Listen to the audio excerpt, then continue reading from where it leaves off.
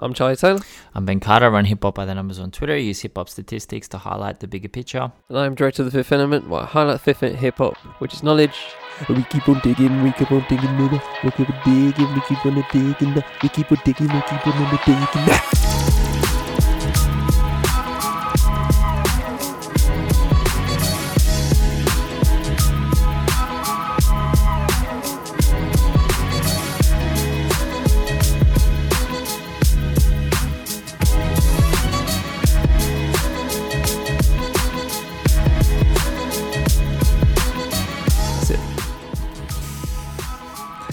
I thought you were going to do some... You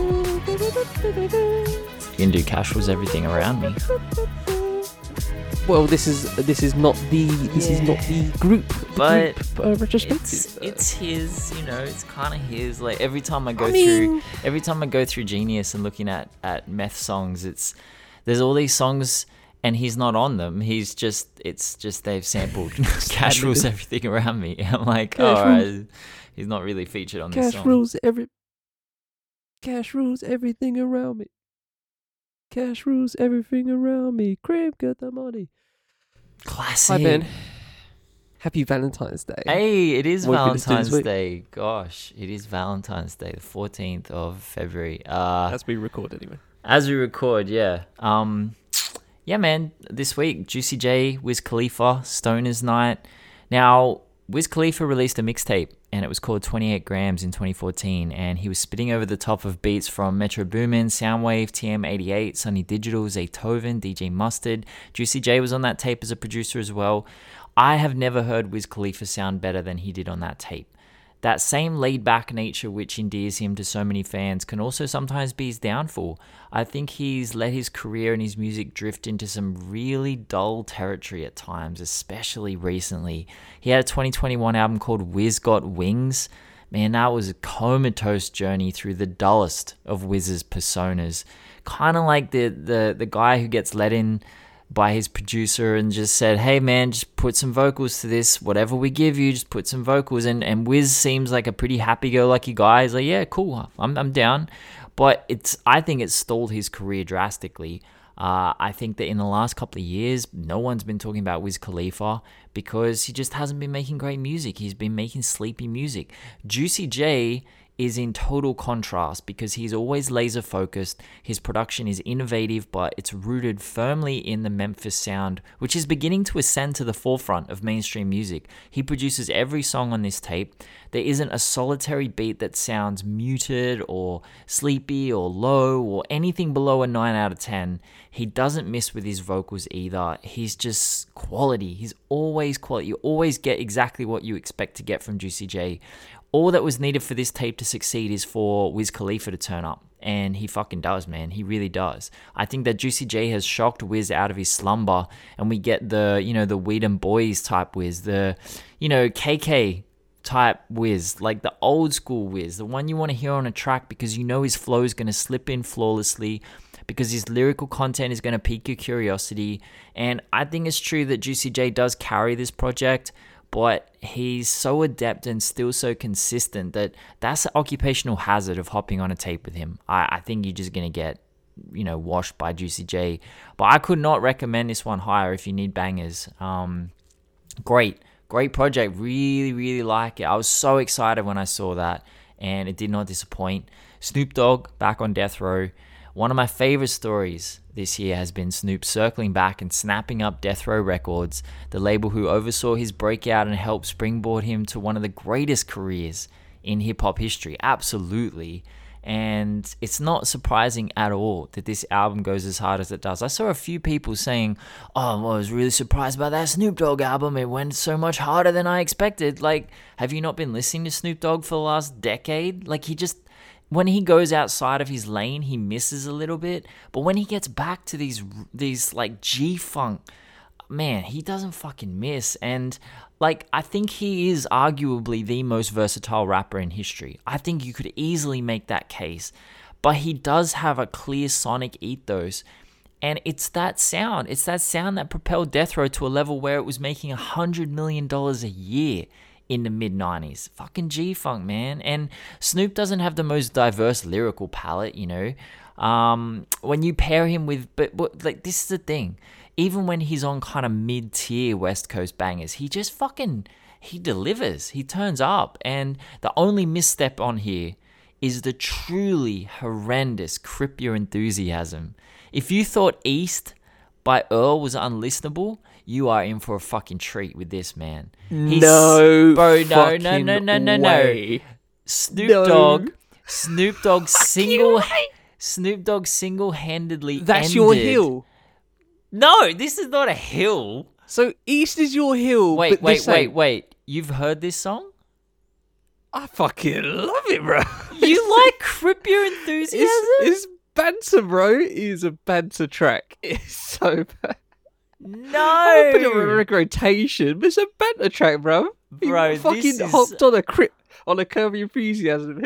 So, bro, Oh, it's unlistenable. that's hilarious. No, it's hilarious. unlistenable, man. This is... No. Like, they don't even need to waterboard people anymore. They're just going to play him this fucking song, man. He single-handedly ended waterboarding as a torture technique. Oh, my days. Awful song. Awful song. Boo. Yeah, no, I'm boring. I'm lame, man. But, like, look, apart from that, great fucking album. Back on Death Row, just... I mean, I expected this from Snoop. I really did expect it. I think his last two albums, I Want to Thank Me, and there was one after that. If you are surprised by this album, just go listen to those, man. It's same quality. Zealand Ardor. Now, this has been one of the most anticipated releases of 2022, mostly because Zealand Ardor released an insane 6 singles prior to this record dropping, dating all the way back to May 2021, and there's only 14 tracks on here. So we'd already heard 43% of the album before it dropped. And the singles were so staggered that I legit thought that the most recent one, Church Burns, was the lead track because it's been such an elongated process.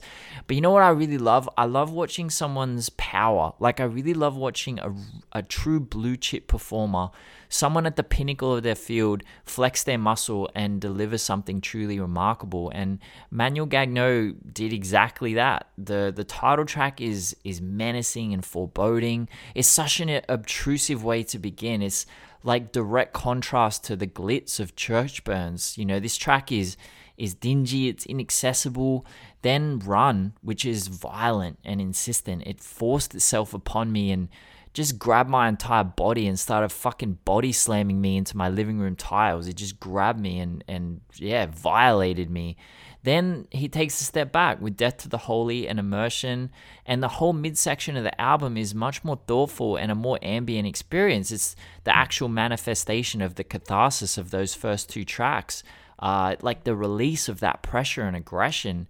And then his agility is pushed to the extreme on Feed the Machine. He croons over this post-rock breakdown before launching into just straight-up guttural screams. And he employed the same technique on Hold Your Head Low. Then we get the indie rock of JMB, then the post-industrial electronica of AHIL. Fucking journey, man. Absolute journey. Not a set and forget album. Like, you're going to get drawn into this barren, destroyed landscape and watch Manuel just color it in front of your eyes, sometimes with really light, delicate strokes, sometimes with violence. And man, it's a great album. Finally, Mary J. Blige, Good Morning Gorgeous. Now, the first song I heard from this was Rent Money with Dave East. Also saw DJ Khaled, 5 Year Foreign, Anderson .Paak pop up on the track list. And, you know, I thought the assumption was that Mary was going to dip straight back into her late 90s bag. Man, there are no. But there are a few people I want to win in this world more than Mary J. Blige. I just want her to win all the time. Her experiences and setbacks have been immense, and she's given us her entire life and livelihood through her music. She lays herself bare on songs. She turns up to interviews when her world was in total tumult. Her just the grace and maturity with which she speaks, even when she's been treated with the exact opposite. I adore her. And you know, watching her on Power, seeing her inhabit that role and boss it so expertly, I jumped into this album with enthusiasm and hunger, and she did not disappoint. We get that same mix of maturity, introspection, accountability, and assertiveness that she portrays in everything she does. And the topic of love is treated with nuance. You know, self-love is just as important and underpins almost everything she says on this album. I get the impression that Mary is reaffirming her own sense of self, which is a process we all go through, you know, all the time. Our lives change, our circumstances, our partners, our relationships. And I love listening to her be so analytical and deliver us this knowledge that she's accrued over the course of her life. I think the tracks with Dave East and 5 Year Foreign are refreshing. Hearing Mary on top of a drill beat is a real indulgence. It's perfect.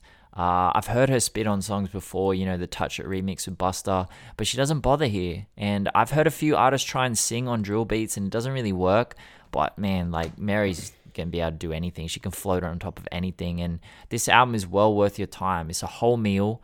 It's best listened to mindfully and giving weight to her lyrical content and the emotions she's dissecting, because Mary's a deeply thoughtful person and I think her music really reflects that. And I love this project.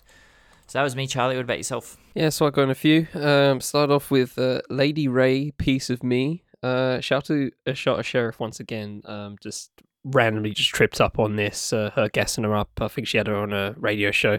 And I was just like, oh, go on then. Oh my gosh, this album. Oh my gosh. So this is like just that really throwback kind of R&B, you know, Ari Lennox type thing going on. And Lady Ray just comes in, man, and it's just so silky smooth from start to finish. I adore this album. It is absolutely top tier. Is so close. It's so close to being perfect, honestly. It's just right there, man. It's so freaking great. I honestly, this is definitely on like the album long list right now. This is really up there right now. From anything I've listened to this year so far. It's just really just if you even think you're into R&B in any fashion, you need to listen to this. If you haven't listened to this yet, I'm just gonna look at you different. I'm just gonna look at you sus, honestly, because you can't be claiming that you like R&B and not spin this album and not enjoy it. So that's just how it is, man. It's just how it is. I don't make the rules. Ivy Soul, Candid. I forgot where I found this, but it might have been just suggested to me. But yeah, this is really fascinating. So it comes in with this first track, and as first tracks go, it's absolutely banging. Oh my gosh, this filthy beat drop just comes in, is absolutely heat. And you know, it kind of mellows out throughout the most of the album. It turns into kind of just like a modern R&B slash half rapping, half singing kind of thing going on from her, specifically as performance wise. A couple of features here and there sprinkled in. But yeah, it's just some really decent work here, actually. Some really decent just modern R&B going on. A little bit, you know, just straddling the hip hop R&B kind of like a fence, so to speak, kind of a mixture. But yeah, she's just all over it, and she just really does some great stuff overall in terms of the album. It's a solid album overall, guaranteed. Mary J, Good Morning Gorgeous. I really like that affirmation, by the way, just like looking in the mirror every morning, just go, good morning, gorgeous. Just maybe switch up like different words, you know what I mean? I feel like if you did that in different words, but anyway, everyone has a different thing. But yeah, it's a solid album. I can't complain.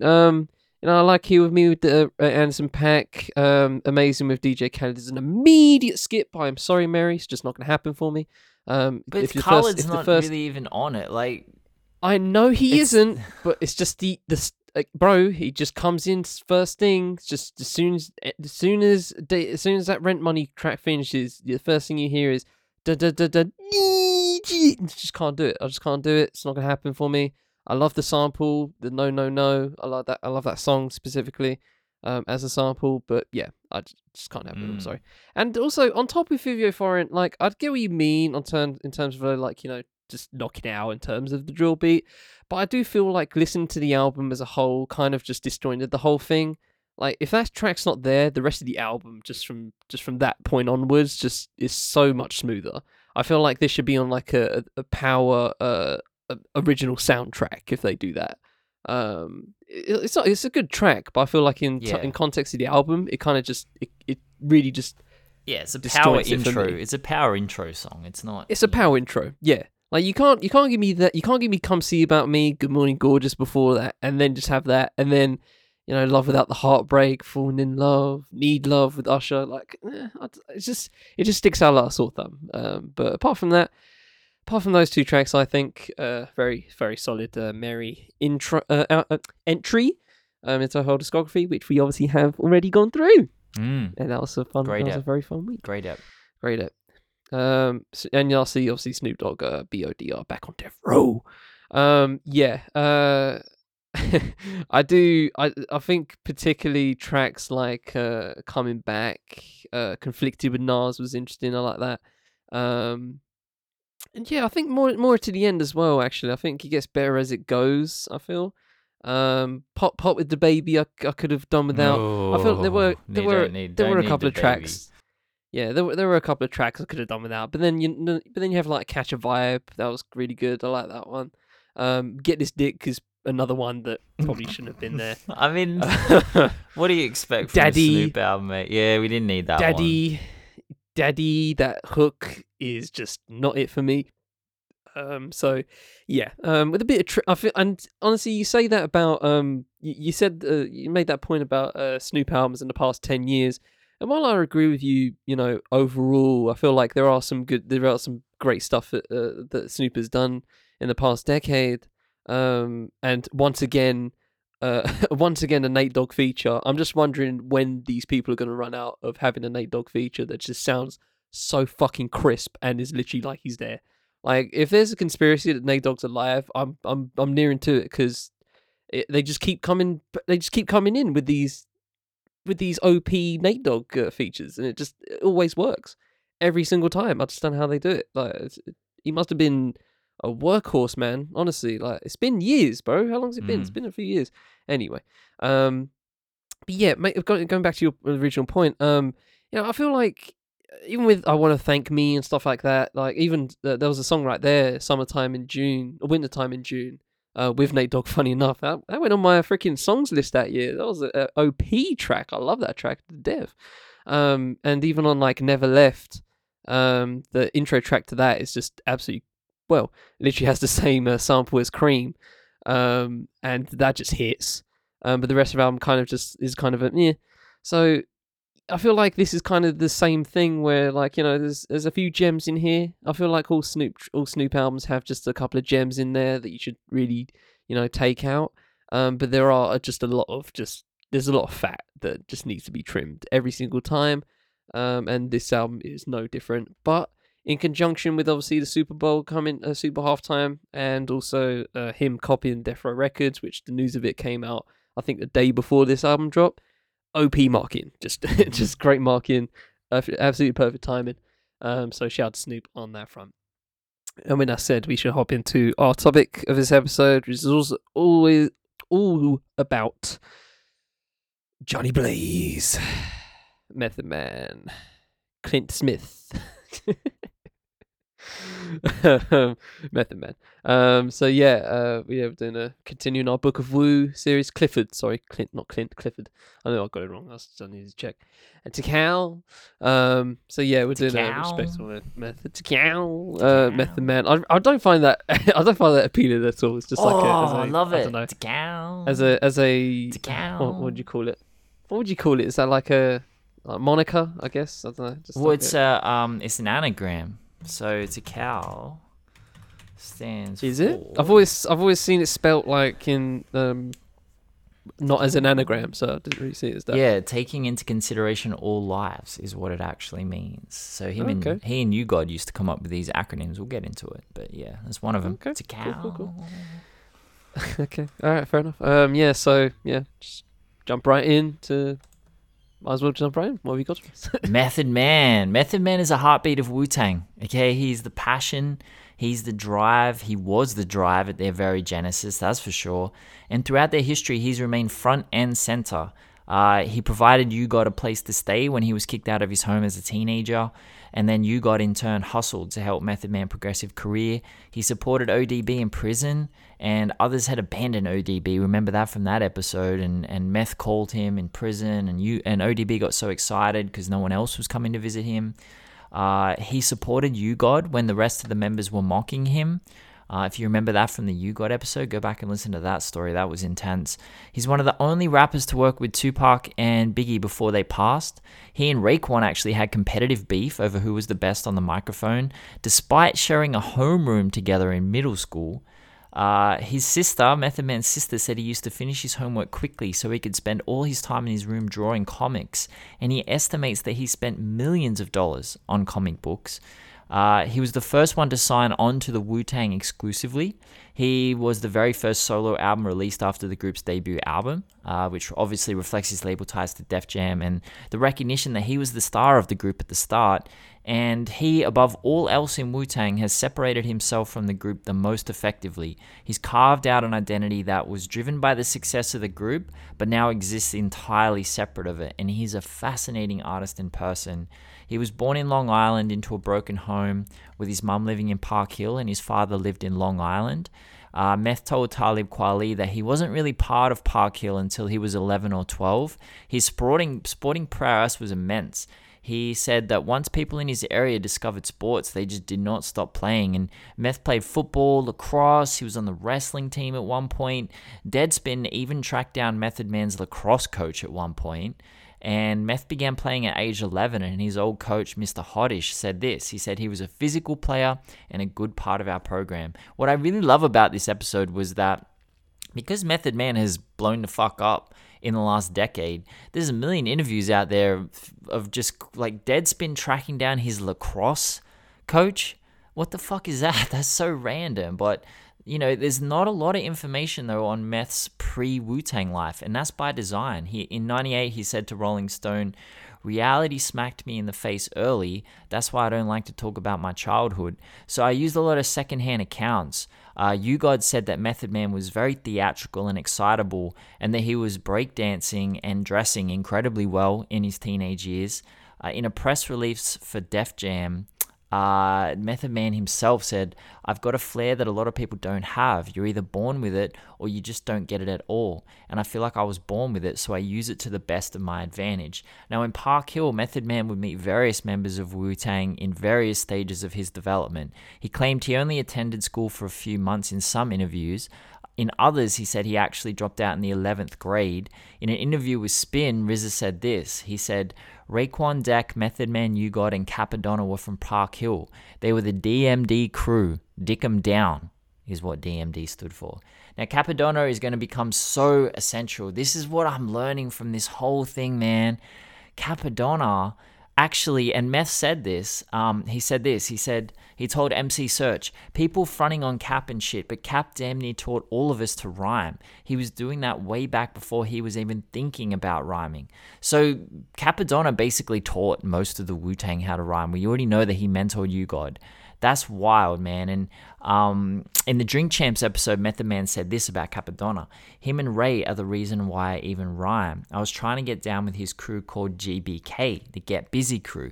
Now, Capadonna ended up in prison, and this is often cited as the reason why he wasn't in the group at its origin, but obviously we'll speak on that during the Capadonna episode. And we already spoke about ODB and Jizza running around the city and getting into battles with people and testing themselves and sharpening their lyrical sword. This was true of Meth and Ray as well. This side of the Wu were all as lyrically sharp as the other side, and that's reflected in the lyrical dissections Meth would perfect, and why I think he was kind of seen as the leader, or at least a leader of the group, and why his solo career took precedence at the start of the group. And U-God actually plays a huge role in the forming of Meth's artistry, and thus the forming of the entire Wu-Tang Clan, because U-God and Method Man met early, and they actually took a job together at the Statue of Liberty. Method Man told Jimmy Kimmel it was the best job he ever had, and it's kind of hilarious seeing Method Man on Jimmy Kimmel. So charismatic. He works the crowd so beautifully, so expertly. Meth said that they were just hiring people off the street, and they got paid in cash. And he worked there for 5 years, 2 of those years alongside U-God. Meth said that he worked in garbage. He actually defends it to the hilt. U-God worked in the souvenir store. Now, I say that this job was the most influential in the creation of Wu-Tang because when Wu-Tang released their first single, Protect Your Neck, on cassette, the B-side was Method Man. Method Man, the song, was the B-side.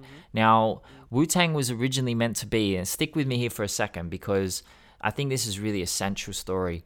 Wu-Tang was originally meant to be ODB, GZA, and RZA, the family members. And Ghostface was going to be a kind of a fourth member, executive producing and popping up with a verse here and there. Now, Method Man called Protect Your Neck a symphony cut, which was an old way to describe a posse cut, with the core Wu-Tang group, which is ODB, GZA, and RZA, and the affiliates, Deck, Meth, Ray, and U-God, hopping on and kind of lending their own voice. But the song was so brilliant and the chemistry so unique that RZA had the idea of just bringing everyone into the group, as well as Master Killer, and creating a true group. But the B-side to this record set things on fire. This song set the tone for what would become Wu-Tang's most influential angle, which is the Wu-Tang universe. Because Meth was the first successful solo spin-off from the group, and this was the first example of this skill that he had. And the story goes that Method Man wanted to pop up to RZA's house to smoke some weed. This is the house that we've spoken about so many times. This is the lab where early Wu-Tang cuts were cooked up.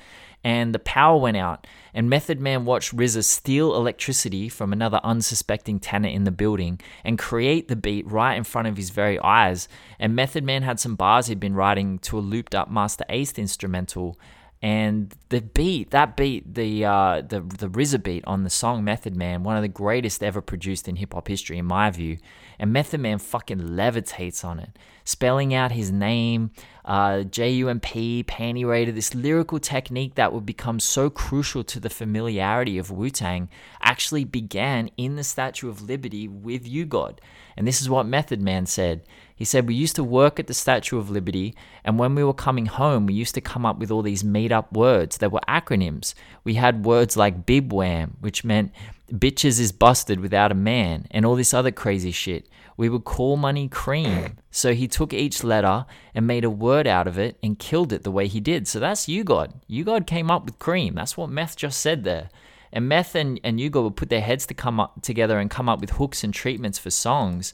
And this set Meth apart. And that song, Method Man, is so vibrantly indicative of the unique selling point he had because he sounds like ODB, Ray, Ghostface, GZA. He sounds like everybody on here. He interpolates the Beatles. His lyrical references are immense. He said that the idea for METHOD actually came from a Hall & Oates song entitled Method of Modern Love.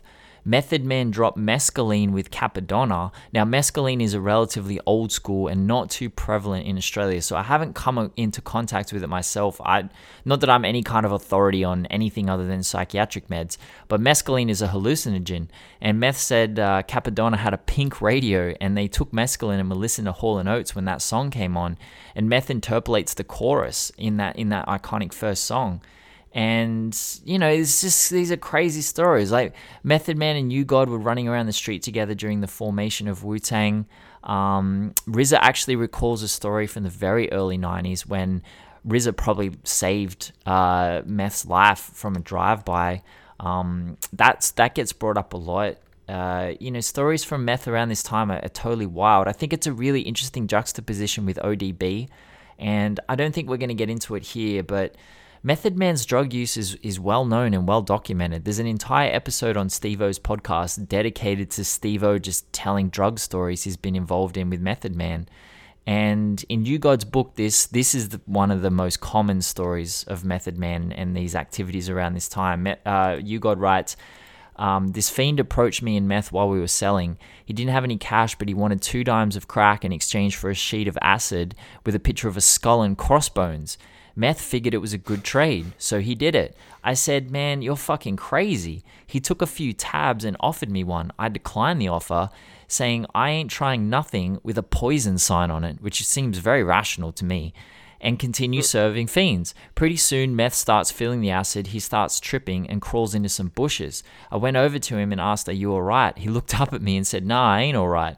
I grabbed him to pull him out of there, but then he took off like a shot down the block. I had to literally chase this motherfucker down, laughing the whole time. We got around the corner and got some water into him, tried to flush that shit out of his system. So the music saved all of them is what I'm coming from here, except ODB, and I find that deeply depressing. But I guess that's a study in the differences in the human condition when, some things, the thing that saved Meth didn't save ODB. It took him in the other direction. And Meth is open about his drug taking and experimenting with psychedelics regularly during his early years, but it doesn't seem to have impacted his abilities. RZA's goal was to kind of get everyone their own individual situations at the formation of Wu. And that would never have happened if not for the way Method Man skated on that B-side. Because remember from the ODB episode that Dante Ross of Elektra heard Meth and ODB and actually wanted to make them the next Run DMC.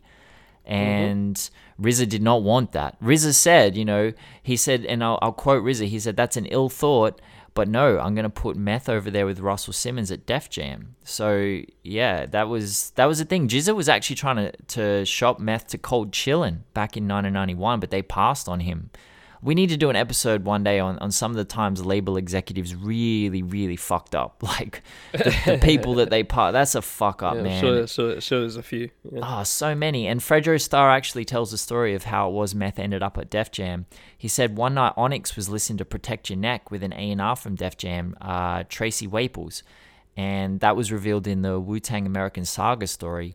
And based off the strength of the reaction to that song, Fredro Starr claims that she signed Method Man to the label. He actually said she didn't even like the song at first, but because they were reacting so positively to Meth's performance on Protect Your Neck, and RZA of course tells it a little bit differently.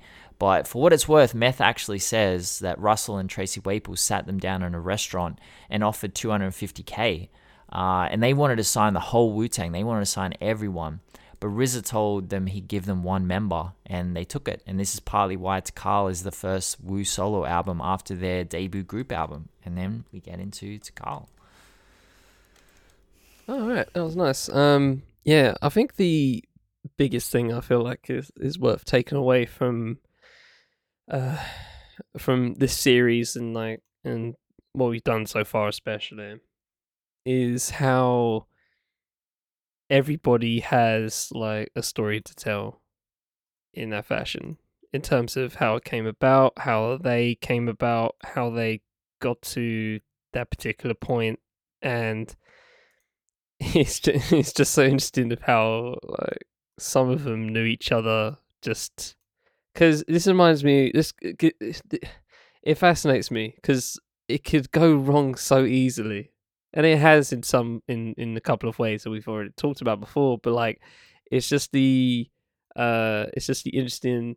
Oh, we got that from Decent Miro. You know what? I knew that. What's that? I knew the acronym for Tikal, but I didn't. I forgot about that. Yeah, Decent Miro interview. Okay, yeah. I forgot. That went straight out of my head. That was a good. Shout out to Decent Miro.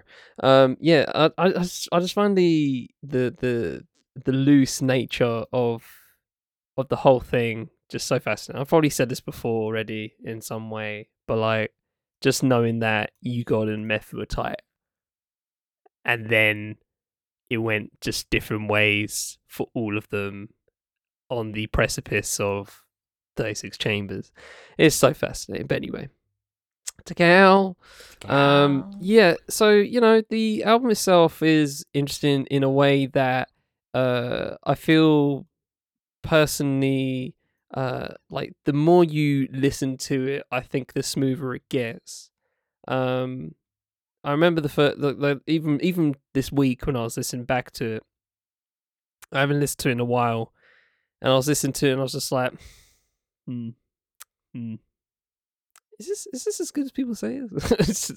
But the more you listen to it, I feel, this is just me, but I've listened to it a couple times over the past week, and I was just like, you know what?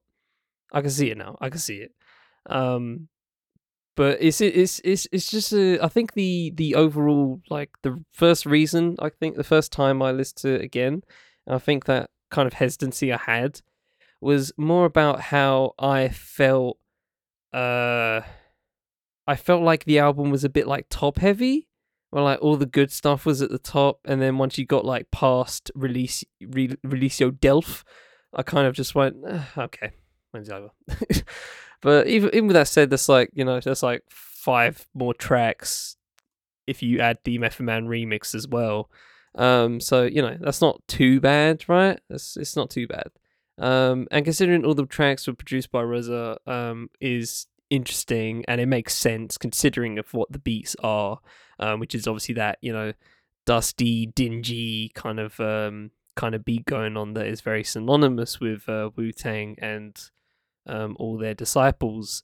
I can imagine that being sometimes jarring to some people, but I don't really mind it. And I'm going to talk about production a lot this episode, just off the back of listening everything, and a lot of them for the first time. But yeah, even with this, it kind of just it kind of smooths into the background, and then you just have meth right in front of it, and I feel like that's a smart just production, I guess, ideal that RZA does, where the beat is, it can be the coldest beat ever, but it's never going to overstep, and it's never going to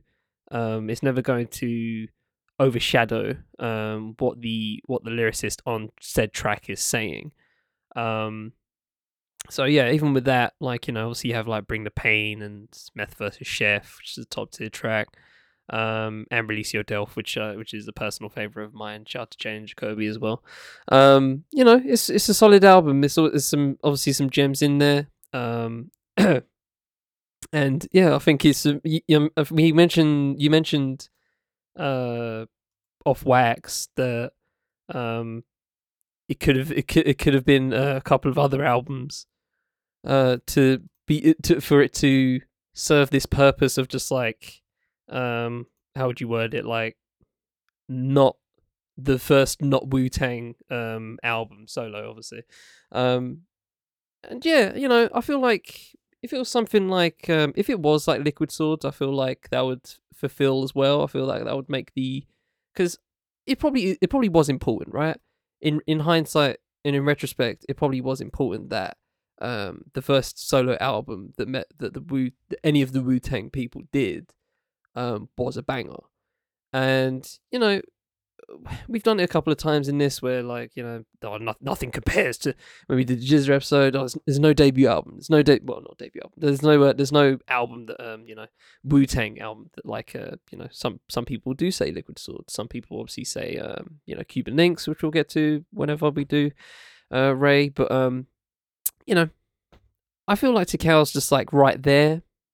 Not like, I don't think it's the best album out of the whole group, and I don't want to play that game when we do these kind of things. It's very easy to get into that and just like consistently try and rank shit.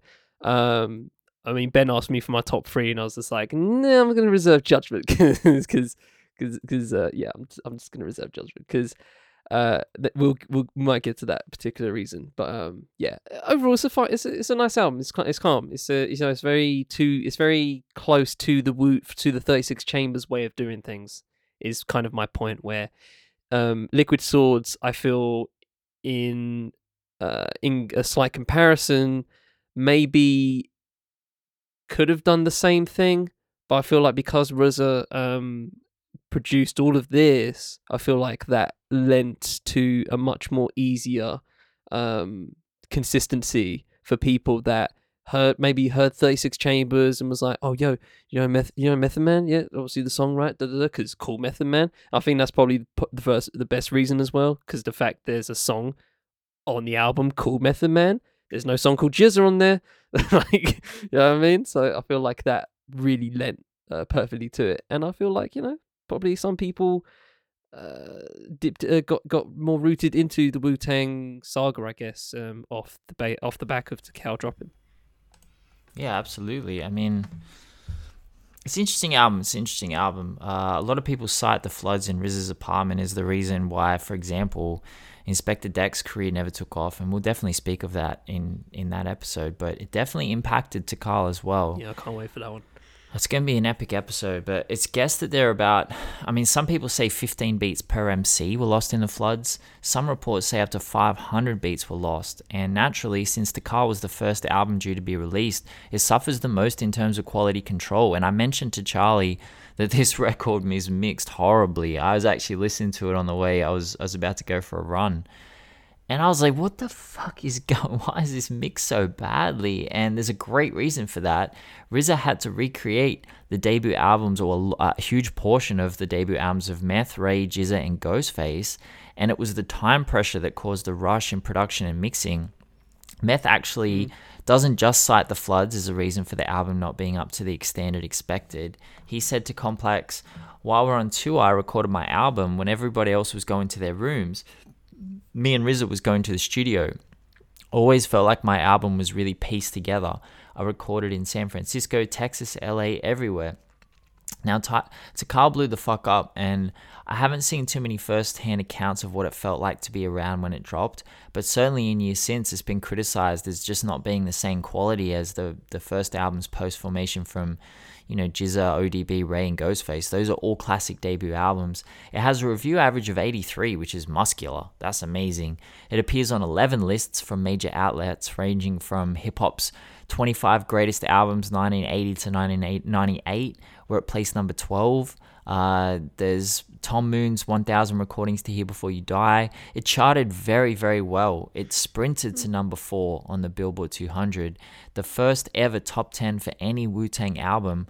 All but 2 songs are produced solely by RZA. And that same power and strength of mind Method Man showed in handling his early brushes with addiction and hallucinogenic substances has been on display his entire career. And this is the important part about Tikal. It's the perfect example of this for a few reasons. And he told Complex this. He said, "Dust is a powerful drug. I was dusted when I did the title track Tikal. I could never do it on stage when I first did it because I was dusted when I did that record. I was gone." And it was also hate, and so like there's the issue of him being on drugs while he was recording it, and not Percocet, like actual pretty intense drugs that are really going to impact your creative process and not help it along. I wouldn't imagine, not that I've ever taken Percocet, but it was also hastily recorded in multiple locations after losing most of the record to the flood, and Def Jam was breathing down his neck to drop something great. Now remember in our Redman episode when Red said this, he said this is what Redman said: there was a time when Def Jam was needing a little bit of savior as far as the artists, a little bit of money. They were so caught up in what they were hearing on the radio. Method Man said the hunger was there because I really wanted to get that shit down. Now if you would believe this, Tikal came out before Redman's debut Def Jam album, There Is a Dark Side, which dropped a week later and did not go number 4. It went number 13. Tikal went number 4. Now, this is what I'm about to say is the legacy of this record as part of Meth's legacy. He paved the way for an entire raft of mid-90s MCs to be marketed just the way they wanted to be marketed. And I don't think he gets the credit for that. If we look at the top 10 albums from 94, you have Murder Was a Case, the soundtrack album, Warren G's Regulate, Beastie Boys' Ill Communication, Funkdafied, Da Brat went number 11, Bone Thugs went 12, Coolio went number 8, MC8 went top 10, Ready to Die went number 15, but Illmatic did not crack the top 10. It was West Coast charting. West Coast was charting in the early 90s, not New York. Tikal paved the way for everybody. Nas, Big, Mobb Deep, Jay, Busta, Rakim. Rakim wasn't like when he dropped his 97 album and charted top 10, that was 97. That wasn't 92. So this was Meth Man. Method Man set that tone, and even in the realm of what needed to happen for the subsequent Wu solo albums, this heaped huge pressure on him. DJ Booth wrote in their retrospective of this record, without Method Man's stability and confidence, it's hard to say whether the more technically proficient but understated members of Wu-Tang, like GZA or Raekwon, would have been able to craft their own iconic albums, without Tikal acting as the bridge between Wu-Tang as a collective and as individual MCs, each with their own perspective and style. Subsequent releases like Old Dirty Bastard's Return to 36 Chambers would have felt less accessible. Takau's ultimate impact on the following Wu solo albums remains its most endearing quality. From that big picture standpoint, Takao was a resounding success. It was, man. It really, really was. And, part of that success was obviously All I Need, the Grammy Award-winning collab with Mary J. Blige. But the remix did not come out with the original album. So it went number 4 on the Billboard 200 without that remix on it. That was a bonus track. That was the European bonus track. Bring the Pain was the first single, which went 45 on the Hot 100, which is really epic. It actually went number 1 on the Hot Dance chart. That's wild. Then All I Need popped off. Yeah, I know. How the fuck did that happen? Like, you dancing to Bring the Pain? Anyway, the Diddy remix version of All I Need went number 3 on the Hot 100. It's the only Method Man album with 2 charting singles on it. Meth wrote All I Need about his wife, Tamika Smith, who is actually U-God's sister, who they met in middle school, Method Man and Tamika Smith. So Method Man is U-God's brother-in-law. And, Meth talks a lot about feeling that pull to go down the kind of LL Cool J, Big Daddy Kane route, the Ladies Love Cool James route. And he said this, because he was talking to Fox Soul, and it was actually the idea of Leo Cohen to do the remix with Mary, put Mary on it. And Meth said, I refused to do it. I saw something happening, and there was a trend in hip-hop, and if you're a ladies' man, it detracted. I didn't want to go there, but I need this record on this album because it's from me. This is me expressing myself. Leo pushed for the single. I refused. He pushed. I said, give me 50K. He gave me 50K, and he did the song. But, Meth said he doesn't like this album. In 1998, he called Tikal the worst of the Wu-Tang solo albums. So that was 98. That's fair. I mean, there's some pretty fucking great solo albums in there from 94 to 98. Man, I like it. I think it's a good album. I could listen to Meth rap forever, so whatever. It's natural that I would like this album. But yeah, then we get to Cal 2000, Judgment Day. Whoa, that pause, there's a 3-second pause there, ladies and gentlemen. I can see it on my Audacity. The audacity of that pause is, whew. I don't have switch off now, Meth, if you're listening. I mean, no, bro, I don't have much to say on it because there's just so many skits, bro. Skits too much. It is jarring. This is such a jarring listen. Way too long. 73 minutes. And you got 1, 2, 3, 4, 5, 6, 2 back to back, 7, 8, 8 eights. A 28 track album and 8 of them are skits. You got me fucked up. You have me fucked up. And 28 tracks overall is just a big no for me. It's impossible. And again, on the production front, it is interesting considering that we had the likes of Liquid Swords and Tikal produced entirely by RZA, and then you have this where we have a couple of RZAs here and there, but then you also have well, I'm trying to see who produced what, but some of these are skits, so it's kind of have to be specific. So you got Inspector Deck on Spazzola, that's fine, I guess. Oh no, that's another skit. True Master and RZA on Party Crasher, Step by Step with Eric Sermon. There you go. There's a positive right there. Don't mind that. Good track, solid track. But yeah, I just find it so hard. It's so hard to get the good stuff out of this.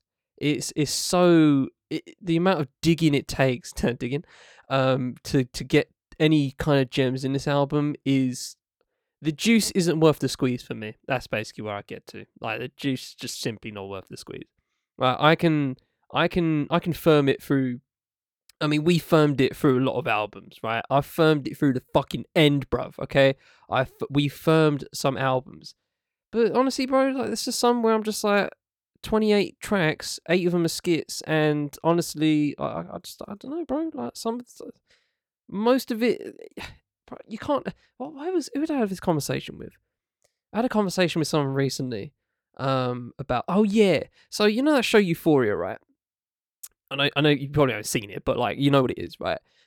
So I've been communicating with, like, I've been in, group chat with people that are watching it, right? And they occasionally come on to the group chat because they know other people watching it, and they're just like, just shitting on it. Basically, most of the time they're shitting on it, right? And I asked them, how do you guys even like this show, right? And they were like, the latest episode was really good. And actually, I saw articles from people saying, give Zendaya, give Zendaya the Emmy. But you guys were shitting on this for 5 weeks straight. Why are you giving her an Emmy now? Like, it doesn't make sense. So this is kind of the vibe I get from this, right? Where some people watch certain shows just to get through it, right? And if they see the writing on the wall, they still do it, right? For someone like me who watches something like Succession, for example, right? I don't feel I'll get to the point. We'll get there. Just stick with me. So when I watched Succession, there wasn't an episode that like really grabbed me, but the overall essence of the show was like interesting. It was just like, I like that because it reminds me of Billions, right? It's very close to something like Billions, and we're Billions fans, me and you, Ben. Billions is lit. Billions is fire. Billions is just epic, big dick energy, just constant dick swinging. It's just absurd. It's beautiful, right? It's absurdly beautiful. But then I watch Succession, and I'm just like, I don't know whether this is a comedy or a drama. And it really struggles straddling both. And it gives this odd vibe when you watch it, right? I watched up to the first season and I stopped because I'm just like, if I have to try and overthink to whether I even enjoy the show, there's no point. And it's the same with this album. Like, if I have to try really hard to find a decent song, a decent stretch of songs even, out of 28. I'm sorry, I just can't. I just no, no, I can't. Like, it's not. It's not. It's the juice isn't worth the squeeze. So put it simply. Yeah, man. Like, I understand that. I fully understand. I skip the skids. I got no interest in the skids. I don't care about the skids. But this album was interesting. The interim Method Man was working fucking overtime between these albums. He popped up on All Eyes on Me on Got My Mind Made Up, and he actually bristles when people bring up the East Coast West Coast beef. By the way. Is it today? Yeah, today, and obviously the score same day. Oh, yeah. That's the question: Ready or Not or Fuji-La? Tough question. Both. Booth back. So Meth knew Snoop really well, and he actually tells the story of being at the 95 Source Awards and being embarrassed when they booed Snoop and Outkast. He won a Grammy between these albums, the only Wu-Tang member to win a Grammy. Like, this guy just keeps... This is 95, 96, a year after his debut album. He began his acting career. He was in The Great White Hype, Copland, 187, and Belly. And, of course, How High went crazy in 95, the song. Not the album. The debut single from the legendary Meth and Red duo went number 13 on the Hot 100. And it must also be remembered that Method Man's extracurricular activities were not endorsed by RZA. But ultimately, they raised the profile of the group so far they became invaluable in every piece of success Wu-Tang had during the 90s. When he snuck off to do the Biggie feature in 94, Meth said that RZA forbade anything that didn't keep the money within the group. Meth told Talib, RZA at this point in time was like, we're not splitting no money with nobody, don't do no songs with nobody unless they're doing songs with us. That's not the only time I snuck off to do a song. I can't overstate the importance of Meth going outside the system. Even if his solo albums didn't quite hit the way they were expected to or the way the other solo albums were hitting, he ran to his own script and he became the leader of Wu-Tang that maybe others thought that Ray or ODB would become. The personable, deeply talented and adaptable artist who raised the profile of the group in everything he did. And Tical 2000 was a commentary on the Y2K shit that was floating around. A lot of you might be too young to remember, but we were fucking terrified. We thought the world was going to end as soon as the clock struck midnight on the year 2000. Like, we genuinely fucking thought that, man. And, Meth said this about the album. He said, there's a lot working on this album. It's my second LP, right? That's T2, Tical. It's called T2000. 2000 is 2 words. Each starts with a T. Method Man is 2 words that start with M. Year 2000 is the millennium. What does millennium start and end with? M. 2 M's. M is also the Roman numeral for 1,000. 2 of them is 2000. My second LP, 2000. You know, I'm just perfect with this LP right now. Meth broke that shit down. Spin called the album long overdue. If you've heard it, you'll know everyone from Donald Trump to Chris Rock felt the exact same way, apparently. They asked him about the Donald Trump thing. He said that Donald Trump did that as a favor to Russell Simmons and that Meth didn't know Donald Trump or anything like that. Number 2 on the Billboard 200, 81 review average. RZA produces 4 tracks, and we get production from Inspector Deck, Fourth Disciple, True Master, Eric Sermon, Havoc, Mathematics, Trackmasters. None of the singles really hit. This came right after Bobby Digital, which was RZA's solo album, and it was kind of the first time people began to question the impenetrability of the quality control that was coming out of Wu-Tang, and I find that fascinating because in retrospect, this album is immense, but I like it, man. I really like it. As always, I'm just going to like all these fucking albums. I fucking love Meth. And then we get... Well, when you have everyone leave, not leave, but, when you have everyone have their own solo deals, you can't quality control everything. So... Yeah. Maybe. I mean it's the case. The problem is a lot of other places. So. Well, that's what YouGod said. I mean, YouGod said that they focused on, RZA picked his kind of starting 4 and focused on them and kind of left everyone out. Look, Deck didn't get his debut album redone, did he? He had to wait till 99 to drop that shit. And I think that album got scrapped entirely. I'm almost certain that the album that was ready to go when the floods hit, that album never came out. RZA didn't go back into the lab and go in fucking Texas and record in random studios while they were on tour with Deck. He did that with Meth. So I think they were trying to still practice that quality control. Okay. Well, speaking of quality control, to Cal Zero, they're pretty cool. So I don't know whether I like this album or not. Like, I'm so in the middle with this album because all reviews are not good. Wow. Reviews are not good. I mean, I can see why. Like, I feel like this whole thing is kind of so I'm just like looking at the tracks. I'm just like, oh, that's fine. But yeah, I feel like I feel this is probably. I'm trying to figure out the detriment to this album, and I feel like personally that it's more about I think it's the production, and also kind of lives and dies by the features as well. Because I think Method Man overall does fine on the album overall. But just some of the it's either the beat or the feature, and it just never, not many of them really click. Like, shout out to What's Happening, Def Jam, Pfeiffer NY soundtrack, big ups every time. But then there's like something like Rodeo with Ludacris, which like they both did they did what they could on that track, but the beat was not good to me. But they did what they could. And the whole album itself is very 2000s. Shout out to my continuing. I don't even hate the fact there's just a side note. When I say that, it's not a matter of like hating. It's a matter of just like the 2000s, man. Fascinating time. It's a really fascinating time, for better or worse. Fascinating time. And some of these beats are so 2000s, it just makes me smile. But even like, Say What with Missy Elliott, that came off as a track that should have exploded, but it just didn't. I know it's not a single, but it just didn't for me.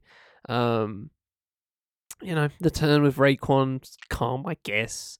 Baby Come On was so weird because I was just like, why is Cardinal official on this? It was so, wow, that was just really weird. I was just like, why? Whoa, what? I was like, is this I swear he's Canadian. I know he's best known for his reggae and dancehall inspired stuff. I know he has roots, but it was just funny thinking about it. I was just like, okay, but yeah, who you rolling with is calm. I guess. But yeah, I don't know, man. It just isn't.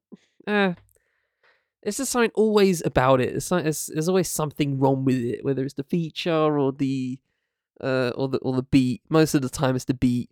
And I feel like Method Man does what he can, like on whatever tracks they are. But yeah, I don't know. Just doesn't. Yeah, just didn't hit. Well, let's talk about what happened in interim. When people ask Method Man what his favorite feature of all time It's like is, 6 years, isn't it? yeah, it's a long time. These are long times, especially for Meth, because he was doing a lot. Yeah, people ask him what his favorite feature that he ever did was, and he says, I don't know, but the one that made me the most money was that Limp Bizkit one. And in 1999, Meth popped up on End Together, one of the best link-ups of the 90s in my view, and he said he purposely wrote his verse so that he wouldn't wash Fred Durst on his own song. I remember the video being played fucking everywhere, man. It was totally ubiquitous. Meth said that he wanted to work with them because he'd never worked with a rock band before, and this was despite DJ Premier producing the song. Wes Borland saying that he wanted the song to be straight hip-hop. He wanted the song to be a hip-hop song, and DJ Premier produced it. And Primo's reasoning for doing the song, he said, to me, Fred Durst was dope with what they did, but when it came to the emceeing aspect of what I was used to, I was very, very hesitant to do it. I was like, yo, man, I'm just not feeling the way he raps. And that was reported by PRP. Premier was sold when he heard Meth was on the song, and it culminated in Med and Reth going on tour with Limp Bizkit and making fucking money, hand over fist. And the very first Meth and Red album dropped in 99, charted number 3. The two of them popped up on the Hard Knock Life tour, opening for Jay-Z, DMX, Ja Rule, and the entire rock crew, alongside Swizzy, Diddy, and a bunch of others. Swizzy. It's kind of wild to think of Med and Reth opening for anyone at that point in time, but Meth said they did it because the check was massive, firstly, and secondly, because they believed in it. They wanted to be a part of it. Meth said that they'd turn up and sometimes the lights would still be on.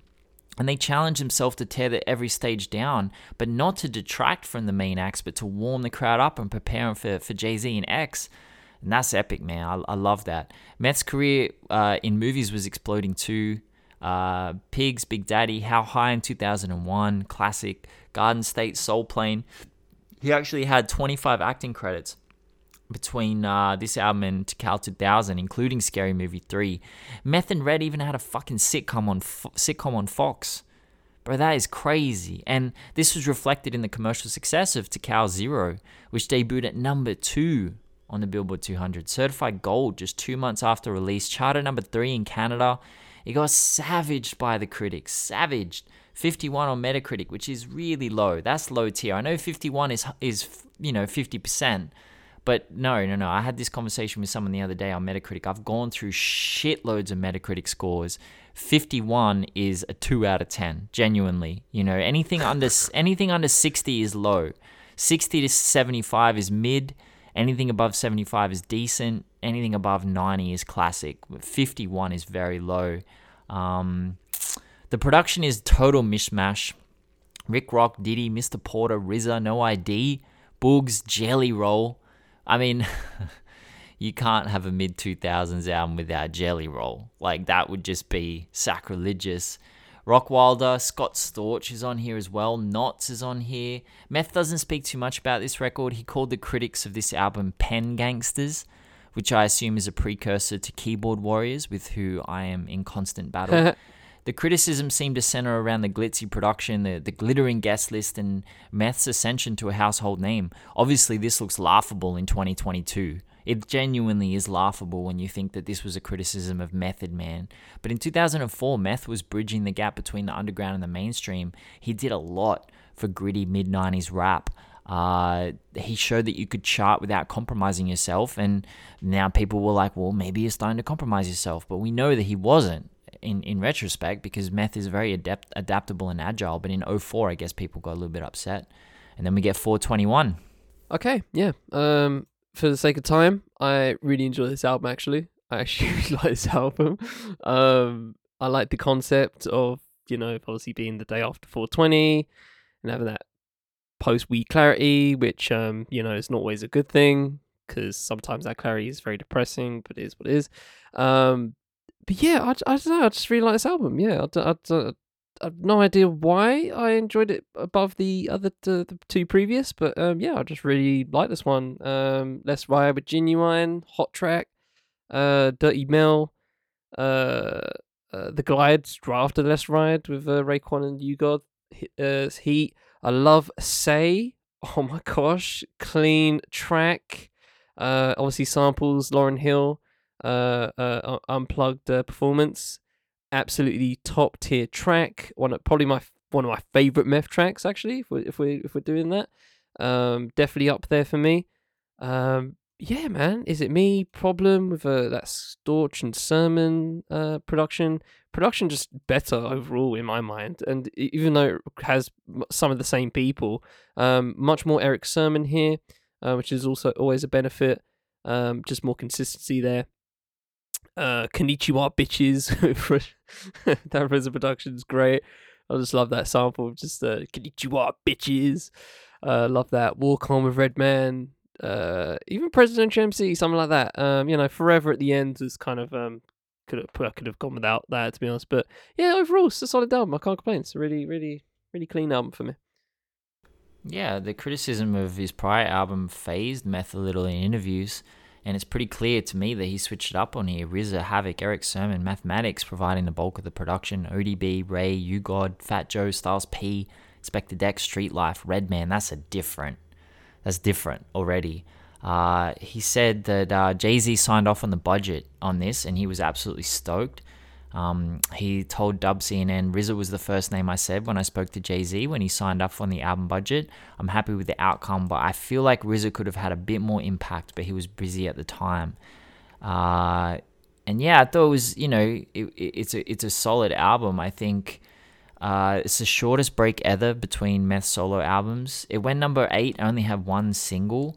It's Meth's final album on Def Jam and his final album on a major label, and his final album for 9 years. And he said this on the album: they're comparing me to other clan members, and what they don't understand is that this is the beauty of Wu-Tang. We're different, but we're one and the same. So you can't compare me to Ghost, you can't compare me to Ray, you can't compare me to RZA. I'm just Meth.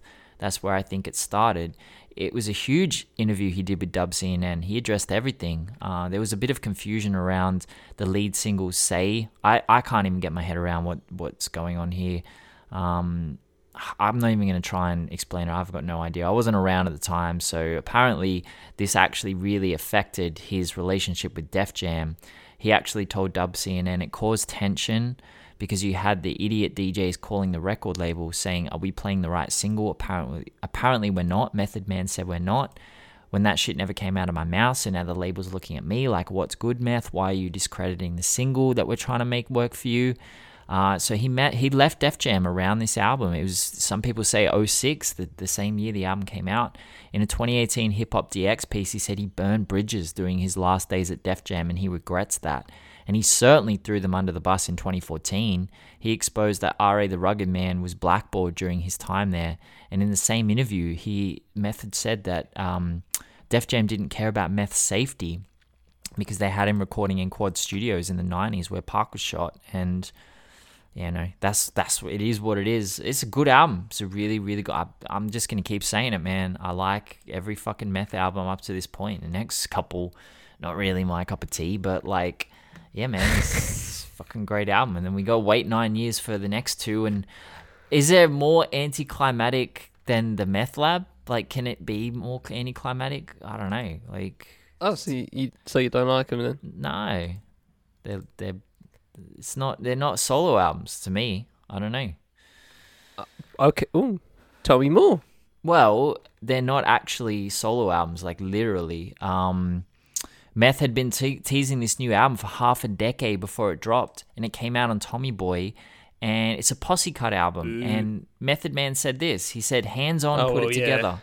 He says, I didn't put anything together. I basically spit on joints and stuff like that. And there's another interview where Meth said that, and this is the thing, Meth said that he was doing favors and doing verses for people around him that he wanted to do, and hands on just put the album together. So it's not Meth's. Why is it a solo album? I don't get that. Keep going. Yeah. So I'm glad you said that, because my thought towards both of them, and we'll clump them both together, while I do enjoy the albums themselves, right, I don't mind listening to them, especially the set of season 2 with the episodes kind of thing going on. And who knew we'd get a freaking Impractical Jokers Tenderloins coming through? That was why not? Fuck it. Yeah, that's cool. Can't complain. And also the Thought You Got Read the Report. Just the skits on here, while I was bitching about the skits before, funny. I really enjoyed these skits. But yeah, I'm really glad you said that, because my one prevailing thought to both of these albums was like, this is as if Method Man died and they just made 2 albums and they didn't have many verses from him, so they had to pad it. Like, it's like a pad. It's like it's the posthumous pad album. That's what it sounds like. It's like, here's a couple of Meth verses that we had in the back, and let's just pack it with a ton of hands-on and fucking street life, and street life. That's all it is to me, especially the first one. It's like hands-on street life, hands-on street life, hands-on street life, Mac Wild street life, and Corey Guns. Hands-on street life, hands-on street life. It's like, bro, can we get some meth? Like, it's so hilarious to me that he said that. Like, that's usually my familiar thought towards both of them. It was just funny how that came about. It's just you just listen to it and you're like, it's fine, but like, why is Method Man like just barely here? Like, even there was one track, I think it was Lifestyles, where Method Man was nowhere. Like, they even had a track where he was nowhere. So I don't know. That just overall, it was just crazy to me thinking about it. And yes, but that was great that you said that. Said it like that, because it just came off as if it was like one of those posthumous albums where they just had nothing left, and they just like padding shit together and sticking shit together, and just like, get features. That's what it all came about as to me. But overall, it's not a bad listen though. But, yeah. Well, I mean, yeah, but like, I don't understand why calling it why you would call it a solo album. It's just not. These 2 albums are just not solo albums. I don't really have anything particularly relevant or important to say about them. I just think that they're just kind of anomalies, and I feel like his last album, it's kind of like I didn't speak about Eazy's album last week. There's a couple of times where I haven't spoken about it, or not last week, a couple of weeks ago. There's a couple of times I haven't really spoken about albums because I just don't. I don't really care that these are classed as Meth solo albums, because they're just not. I don't know how I can include them in his discography, because they're just not. You know, it's almost like Dynasty, Jay-Z. Like, that's so close to not counting to me at all, and it wasn't meant to be.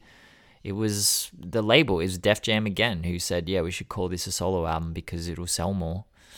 So I don't know how to call these solo albums, to be honest. Fair enough. We can strike it from the record if you want.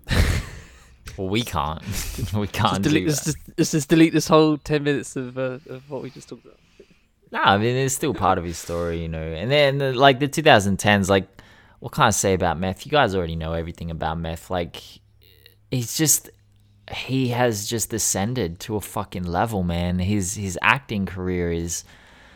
I can't even believe when I watch Power that I'm watching the same person that I listened to in the 2000s and that was, you know, in Wu-Tang and was on Cream. And I can't even believe it. It's so jarring to me, but it's so great. He just inhabits every acting role he does. And I find it so fascinating. And just the way that, you know, in 2022, obviously, people are going back in time and looking at the things that people have done in their past and using that as a way to discredit their present work.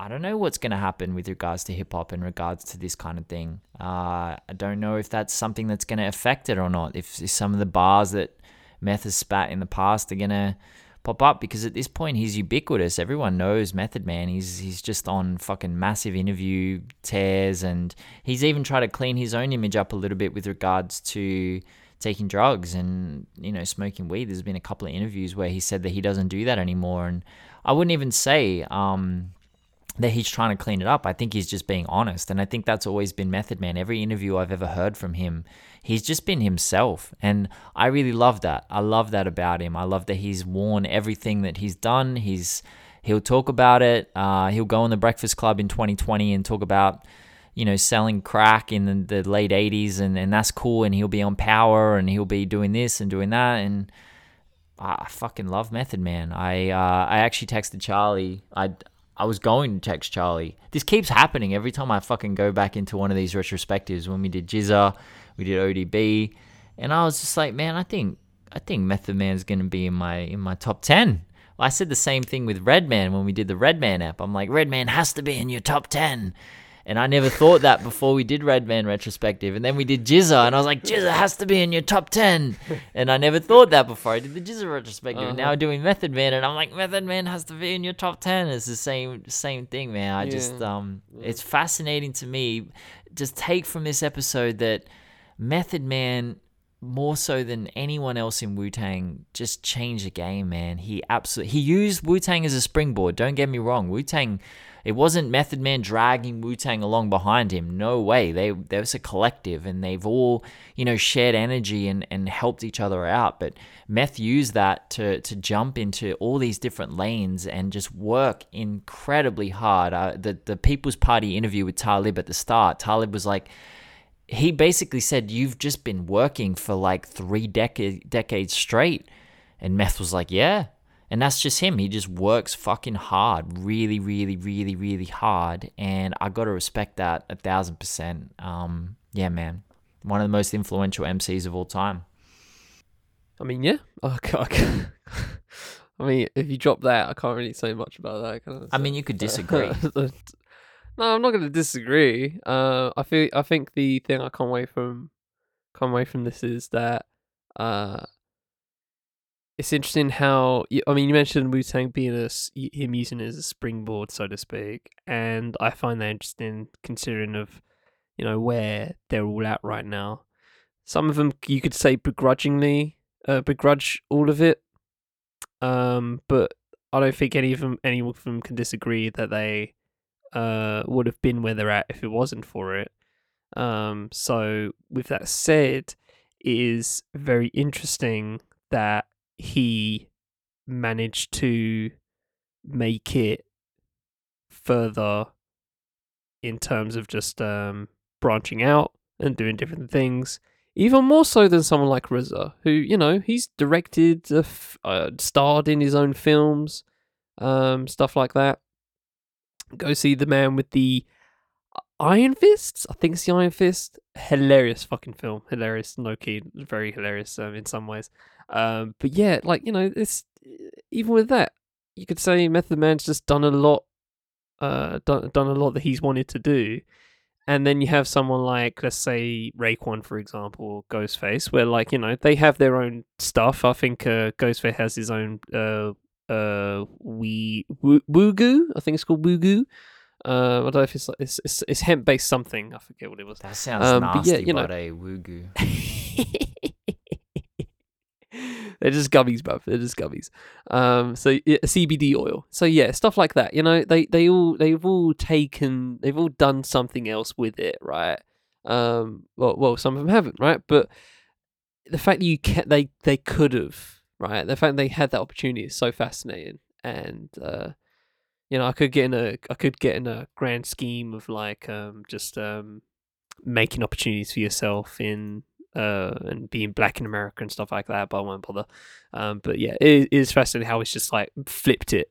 He's just taken what he's gotten, he's just flipped it into something just so much sustainability and so much lasting and staying in power, amongst a lot of just bullshit that we probably still don't know about. There's plenty of stuff that and like I said near the beginning, it's fascinating how everybody has a story in this group, and they're all just unique in their own way, even though you listen to them. And even with that, and that's the last point I want to make. I just thought about it because I remember you saying it, and I just thought about it again.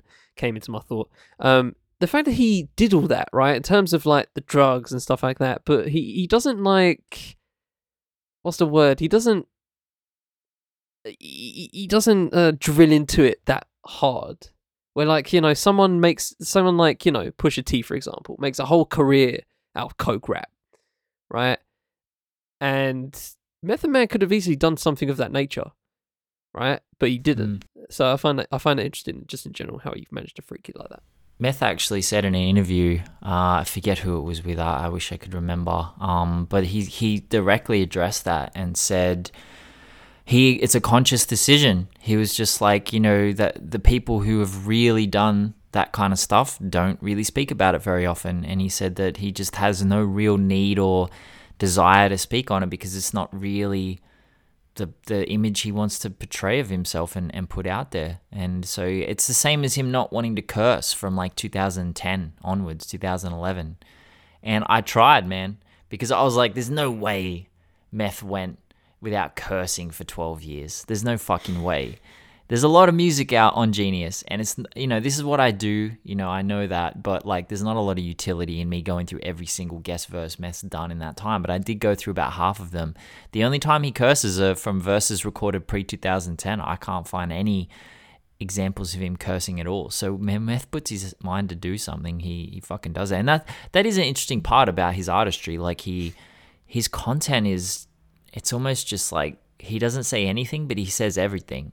He doesn't drill down, as you say, into like really deep topics and pieces of content and socially conscious or existential but he's kind of just that remnant of the 80s, like of the braggadocio, kind of having fun, just playing around with lyrics and words, but he says so much. And I would imagine his unique word percentage is very high, despite the fact that he doesn't really dive deeply into a range of topics. He just kind of raps about how great he is at rapping, and it's not easy to do that and keep it fresh, but he manages to. I find that interesting.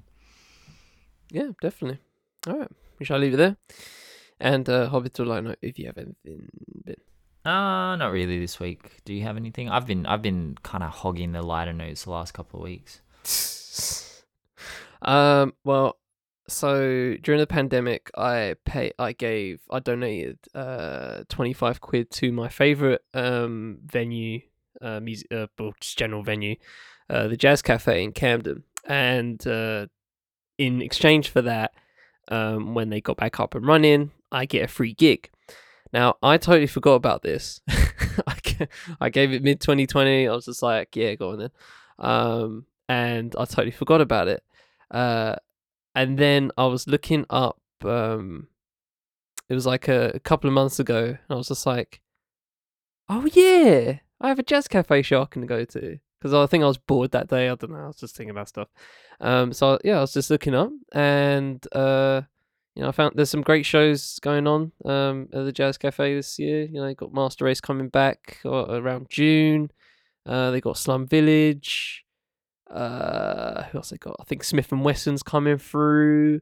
I think not Open Mike Eagle. I think he's somewhere else, but he is coming to London. I know that for sure. So yeah, they got plenty of great people coming about. But I, as my free gig, I hooked up for, well, literally Valentine's Day. Actually, I didn't even clock until I got it. Abstract Orchestra playing Dilla. So it's literally 18-piece orchestra. And I'm going to be there watching them do some Dilla. And I just find that interesting thinking about it, because I'm just like, how do you orchestrate? How do you make an orchestra out of Dilla? But hey, man, there's only one way to find out, is there not? So yeah, I'm spending Valentine's Day going to the Jazz Cafe to see some live orchestrated Dilla. That's fucking cool. Yeah. It does sound. It sound cool. It sound cool. Actually, I had a list of like. I think one of them. I think I sent you that list actually. Yeah. One of them was J Electronica. That was a good shout, but that was more than the price they gave me.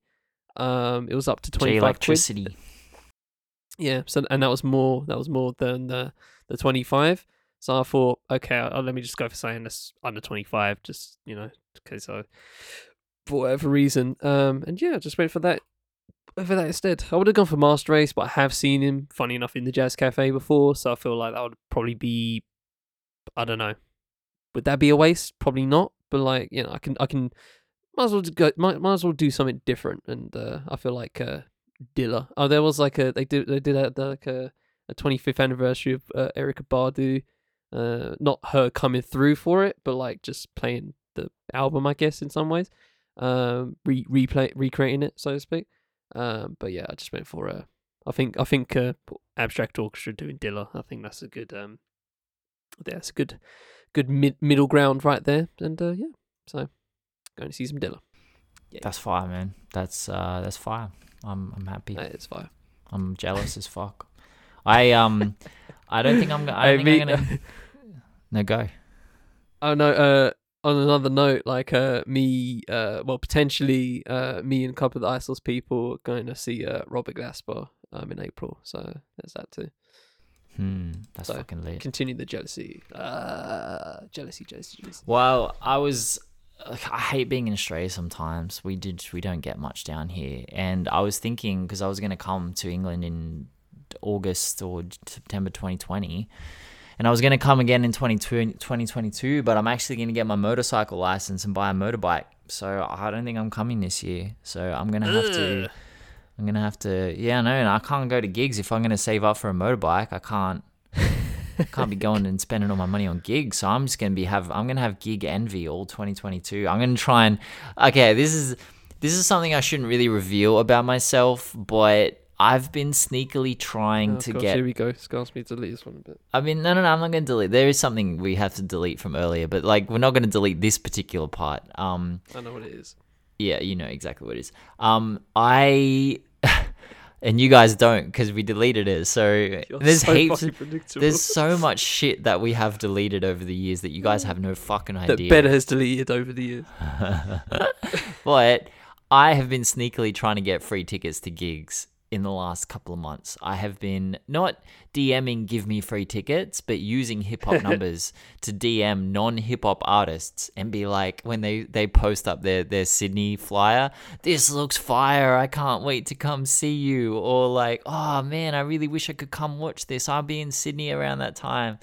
It has not succeeded yet. I don't know how common free tickets are in this realm. I've never been at this level before when gigs have been going on. So it's a little bit nasty of me. Doesn't sound you're at that level yet, Ben. I know, actually. I was kind of at that level. Don't think you got the clout credits for it. I was offered VIP tickets to an entire tour of an American tour from a massive rapper, but obviously I'm in fucking Australia. And I do actually get offered tickets, not often. This is, I guess, the other side of things. Like, people probably don't, I didn't know this before I had X amount of followers, but you do get offered a fair bit of shit when you have this. People just give you shit for free. So there's been a few tours I've been offered to go on in America, but obviously I'm in fucking Australia, so I can't go on them. I've only ever been offered one ticket in Australia, and that was in 2020, right when the pandemic hit. But this year, man, stay tuned. I'm going to try and leverage my social media following into free tickets. And I don't know how it's going to go. I might get zero and I might be left embarrassed and emasculated. But you never know, man. You never know. We'll see what happens. Just quickly, what kind of motorbike? I want to get a cruiser. Don't know what that means. I didn't know what it meant until a few months ago either. But and I did not want to ride a motorbike until a few months ago. But my partner rides a motorbike, and I want to fucking cruiser motorcycles. They're legit. Yeah. Like a Harley ting. Yeah. Well, yeah. I mean, obviously not that intense, but like, I want to be. If I'm gonna ride a motorbike, I'm not gonna be riding around on a postie bike. I want to be fucking. I want people to hear me whipping. I want people to hear me coming. Like, that's Ben.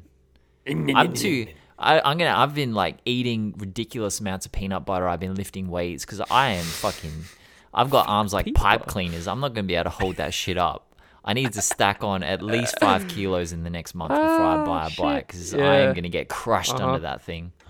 Yeah. And on that image of Ben falling over on his bike as soon as he kicks off the kickstand. Ladies and gentlemen, this has been on the Fifth Element Podcast Network. It's been Dig Ditch. Hope you enjoyed this episode. I've been trying to take the Fifth Element. I've been Ben Carter of Hip Hop Numbers. Just imagine that. You just kick the kickstand off and then you just fall off the other side. Just think of like a praying mantis getting crushed by a rock, because that's exactly what I'm going to fucking look like. Glorious. Outstanding imagery. Hope you all have a good week. We should always try and do the same. But until the next time, take it easy, ladies and gentlemen. Alright, peace.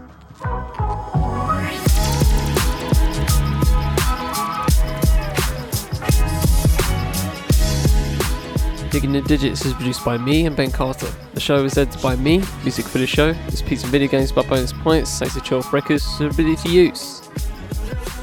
Socials for the Fifth Element, Hip Hop by Numbers, Bonus Points and Chill Off Records will be the full show notes for every listening. This has been the Fifth Element Podcast Network production. Thanks for spending time with us. I shall see you next time on Digging in the Digits.